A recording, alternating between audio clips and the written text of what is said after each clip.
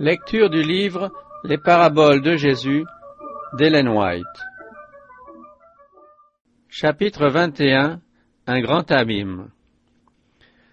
Dans la parabole du riche et de Lazare, le Christ montre que c'est dans cette vie que les hommes fixent leur destinée éternelle. Durant ce temps de grâce, le pardon de Dieu est offert à tous, mais ceux qui le refusent pour se complaire en eux-mêmes se coupent de la vie éternelle. Aucun temps de grâce supplémentaire ne leur sera accordé. Par leur propre choix, ils auront creusé un abîme infranchissable entre eux et leur Dieu. Cette parabole établit un contraste entre les riches qui n'ont pas pris Dieu comme appui et les pauvres qui ont mis en lui leur confiance. Le Christ fait comprendre que le temps viendra où leur position respective sera inversée. Ceux qui sont pauvres en bien de ce monde, mais qui se confient en Dieu et se montrent patients dans l'affliction, seront un jour élevés bien au-dessus de ceux qui occupent maintenant les plus hautes positions que le monde puisse offrir, mais qui ne se soumettent pas à la volonté de Dieu. Il y avait un homme riche, dit le Christ, qui était vêtu de pourpre et de fin lin, et qui chaque jour menait joyeuse et brillante vie. Un pauvre nommé Lazare était couché à sa porte, couvert d'ulcères, et désireux de se rassasier des miettes qui tombaient de la table du riche. Ce riche n'appartenait pas à la catégorie du juge inique qui affichait ouvertement son mépris pour Dieu et les hommes. Il se disait fils d'Abraham, il ne traitait pas les mendiants avec rudesse, il ne lui disait pas de s'éloigner de lui parce que sa vue l'importunait. Si ce pauvre et repoussant spécimen de l'humanité pouvait retirer quelque soulagement à le voir passer, le riche voulait bien tolérer qu'il reste à sa porte. Mais il était égoïstement indifférent aux besoins de son frère souffrant. À cette époque, les hôpitaux n'existaient pas. Les malades et les nécessiteux étaient exposés au regard de ceux auxquels Dieu avait confié des biens, afin de recevoir d'eux secours et sympathie. Il en était ainsi du mendiant et du riche. Lazare avait grand besoin d'aide car il était sans amis, sans foyer, sans ressources, sans pain.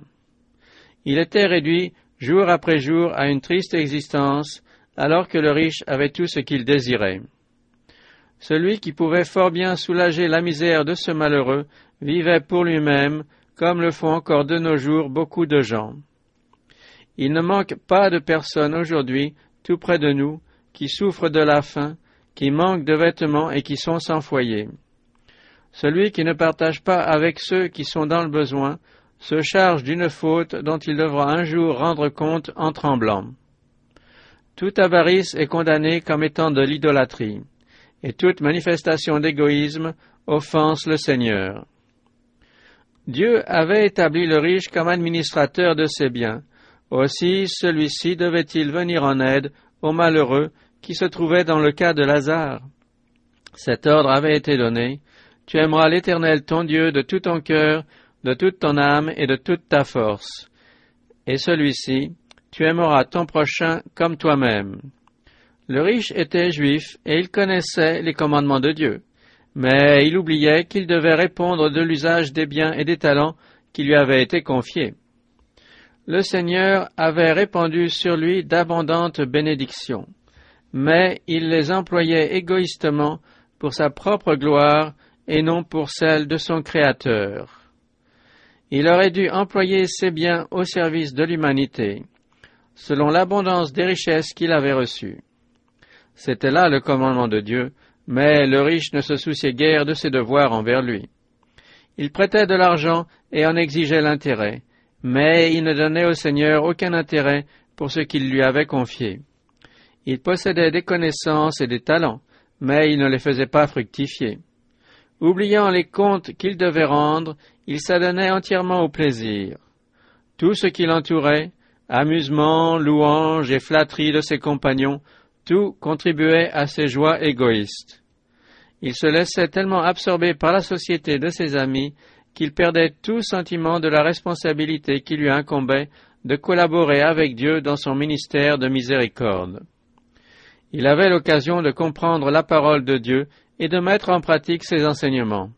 Mais la joyeuse compagnie dans laquelle il se plaisait occupait une si grande partie de son temps qu'il en oubliait l'Éternel. Il vint un moment où la condition de ces deux hommes changea.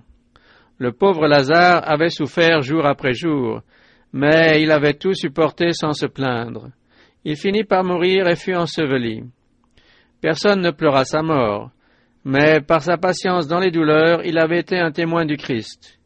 Il avait enduré l'épreuve de sa foi, et il nous est montré comme étant porté par les anges en présence d'Abraham. Lazare représente le pauvre qui a la souffrance en partage, mais qui croit en Jésus. Lorsque la trompette sonnera et que tous les saints qui sont dans les sépulcres entendront la voix du Christ et en sortiront, ils recevront leur récompense. Car leur foi en Dieu n'aura pas été une simple théorie, mais une vivante réalité. Le riche mourut aussi, et il fut enseveli. Dans le séjour des morts, il leva les yeux, et, tandis qu'il était en proie au tourment, il vit de loin Abraham et Lazare dans son sein. Il s'écria, « Père Abraham, aie pitié de moi, et envoie Lazare pour qu'il trempe le bout de son doigt dans l'eau et me rafraîchisse la langue, car je souffre cruellement dans cette flamme. » Dans cette parabole, le Christ rencontrait ses auditeurs sur leur propre terrain. La doctrine de l'état conscient de l'âme humaine, entre la mort et la résurrection, était celle d'un bon nombre de ses auditeurs. Le Sauveur, ayant connaissance de cette théorie, adapta sa parabole de manière à leur inculquer des vérités importantes en se servant de leurs idées préconçues. Il plaçait devant ses auditeurs un miroir où ils pouvaient se voir dans leur véritable rapport avec Dieu. Partant de l'opinion générale, il mettait en relief une vérité qu'il voulait enseigner à tous. La valeur de l'homme ne dépend pas de l'importance de sa fortune, car tout ce qu'il possède lui est seulement prêté par le Seigneur. L'abus de ses dons le placera au-dessous de l'homme le plus pauvre et le plus affligé qui aime Dieu et met sa confiance en lui. Le Christ désire faire comprendre à la foule qu'il est impossible de faire son salut après la mort. Il met dans la bouche d'Abraham la réponse suivante. « Mon enfant, souviens-toi que tu as reçu tes biens pendant ta vie, et que Lazare a eu les maux pendant la sienne. Maintenant il est ici, consolé, et toi tu souffres. D'ailleurs, il y a entre nous et vous un grand abîme, afin que ceux qui voudraient passer d'ici vers vous, ou de là vers nous, ne puissent le faire. » Jésus montre ainsi que c'est en vain qu'on attendrait un nouveau temps de grâce après la mort. Cette vie est le seul temps accordé à l'homme en vue de se préparer pour l'éternité. Le riche n'a pas perdu de vue qu'il est enfant d'Abraham, et dans sa détresse, c'est à lui qu'il adresse ses cris. « Père Abraham, aie pitié de moi !» Il n'adresse pas sa prière à Dieu. Il montre ainsi qu'il place Abraham au-dessus de Dieu et qu'il compte pour son salut sur le fait qu'il descend de ce patriarche. Le larron sur la croix, lui, invoqua le Christ. « Souviens-toi de moi quand tu viendras dans ton règne. » La réponse ne se fit pas attendre. « Je te le dis en vérité aujourd'hui, tandis que je suis sur cette croix d'ignominie et de souffrance, tu seras avec moi dans le paradis. » Mais le riche adresse sa prière à Abraham et n'est pas exaucé. Jésus seul a été élevé comme prince et sauveur pour donner à Israël la repentance et le pardon des péchés. Il n'y a de salut en aucun autre. Pendant sa vie, le riche n'a songé qu'à ses plaisirs. Il s'aperçoit trop tard qu'il ne s'est pas préparé pour l'éternité. Dès qu'il se rend compte de sa folie, il pense à ses frères qui suivent la même voie et ne cherchent que leur satisfaction présente. Il supplie donc le patriarche en ces termes. « Je te prie, Père Abraham, d'envoyer Lazare dans la maison de mon père, car j'ai 5 frères, c'est pour qu'il leur atteste ces choses, afin qu'ils ne viennent pas aussi dans ce lieu de tourment. » Abraham répondit, « Ils ont Moïse et les prophètes, qu'ils les écoutent. » Et il dit, « Non, Père Abraham, mais si quelqu'un des morts va vers eux, ils se repentiront. » Et Abraham lui dit, « S'ils n'écoutent pas Moïse et les prophètes, ils ne se laisseront pas persuader quand même quelqu'un des morts ressusciterait. » Quand le riche demande un témoignage supplémentaire pour ses frères, il lui est clairement affirmé que même ainsi, ces derniers ne se laisseraient pas persuader. Sa requête constitue un reproche adressé à Dieu.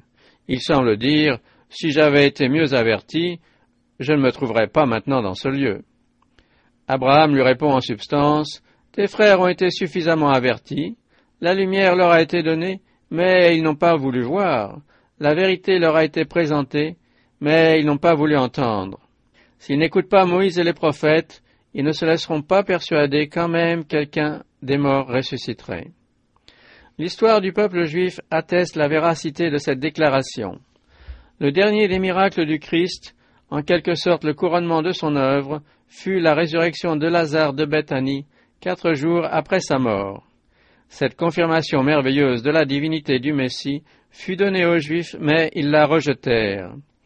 Lazare revint à la vie et rendit devant eux son témoignage, mais, fermant leur cœur à l'évidence, ils songèrent même à le faire mourir.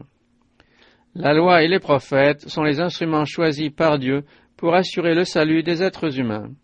Le Christ déclare qu'ils prennent garde à cette révélation. S'ils ne sont pas attentifs à la voix de Dieu dans sa parole, un homme qui se relèverait d'entre les morts ne saurait les convaincre. Ceux qui écoutent Moïse et les prophètes n'ont pas besoin d'une autre lumière. Celle que Dieu leur a donnée suffit. Si quelqu'un la refuse et n'apprécie pas les occasions offertes par le ciel, il ne prêterait pas plus d'attention au message d'un ressuscité. Cette nouvelle preuve n'aurait pas plus d'efficacité que les précédentes, car ceux qui rejettent la loi et les prophètes ont le cœur tellement endurci qu'ils repousseraient toute autre lumière. L'entretien entre Abraham et celui qui avait été autrefois un homme riche est une prosopopée. Une leçon s'en dégage.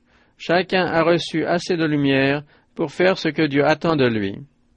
Les responsabilités de l'homme sont proportionnées aux occasions et aux privilèges qui lui sont accordés. Le Seigneur donne à tous clarté et grâce en suffisance pour accomplir l'œuvre assignée. Quelqu'un se dérobe-t-il au devoir que lui révèle le peu de lumière qu'il a reçu? Il se montrerait plus infidèle encore et plus indifférent à l'égard des bénédictions dont il est l'objet si des lumières plus grandes lui étaient dispensées. Celui qui est fidèle dans les moindres choses l'est aussi dans les grandes, et celui qui est injuste dans les moindres choses l'est aussi dans les grandes. Ceux qui refusent de se laisser éclairer par Moïse et les prophètes, et qui réclament de grands miracles, ne seraient pas convaincus si leur désir était satisfait.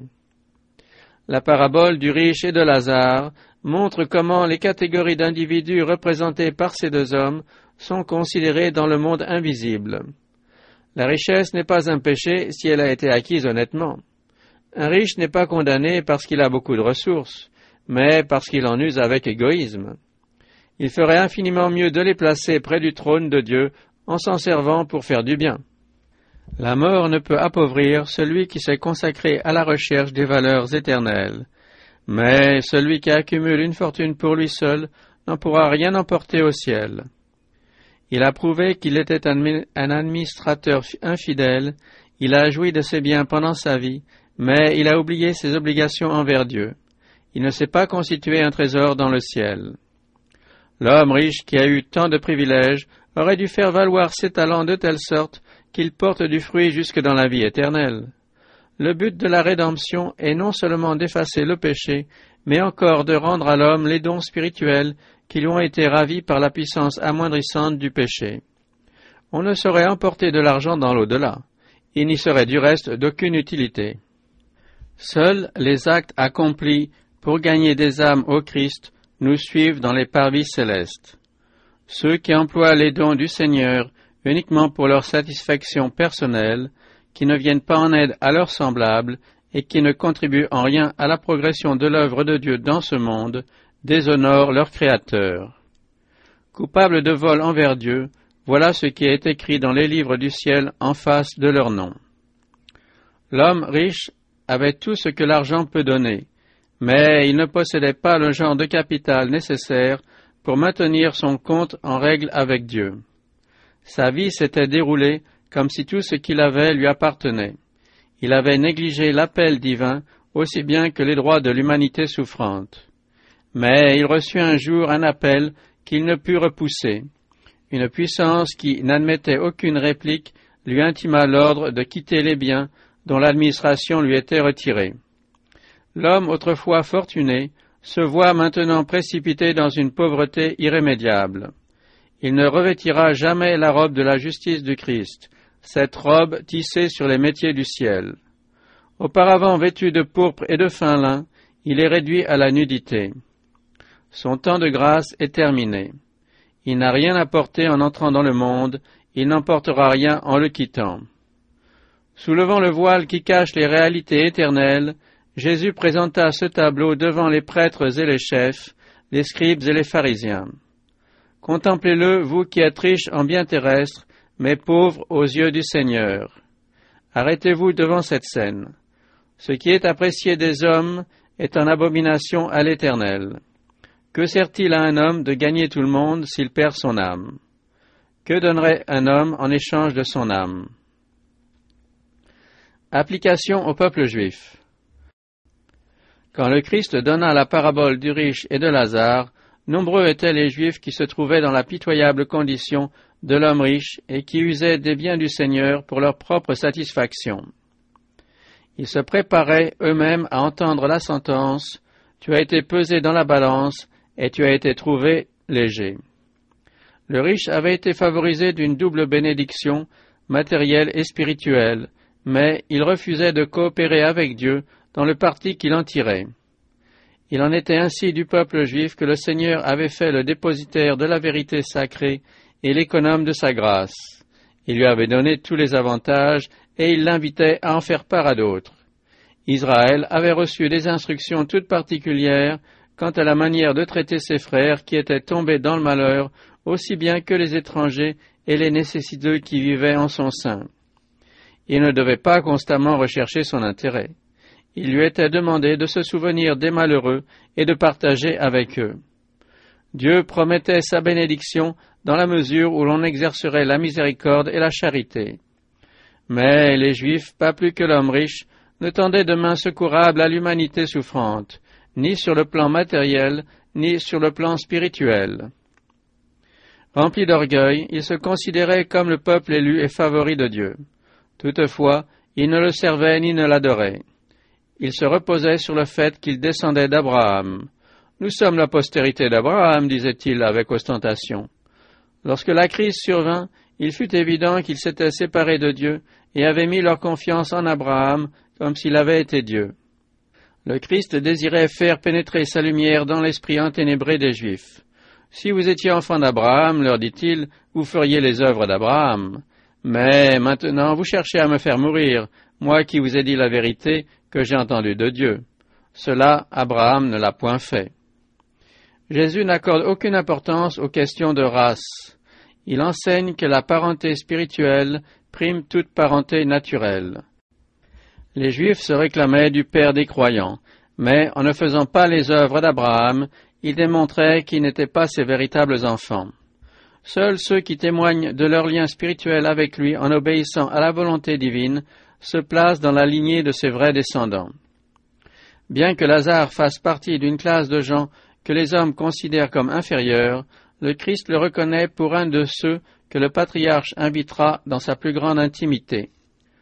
Le riche, entouré de tout le confort que peut procurer la fortune, était néanmoins si peu clairvoyant qu'il mettait Abraham à la place que le Seigneur doit occuper.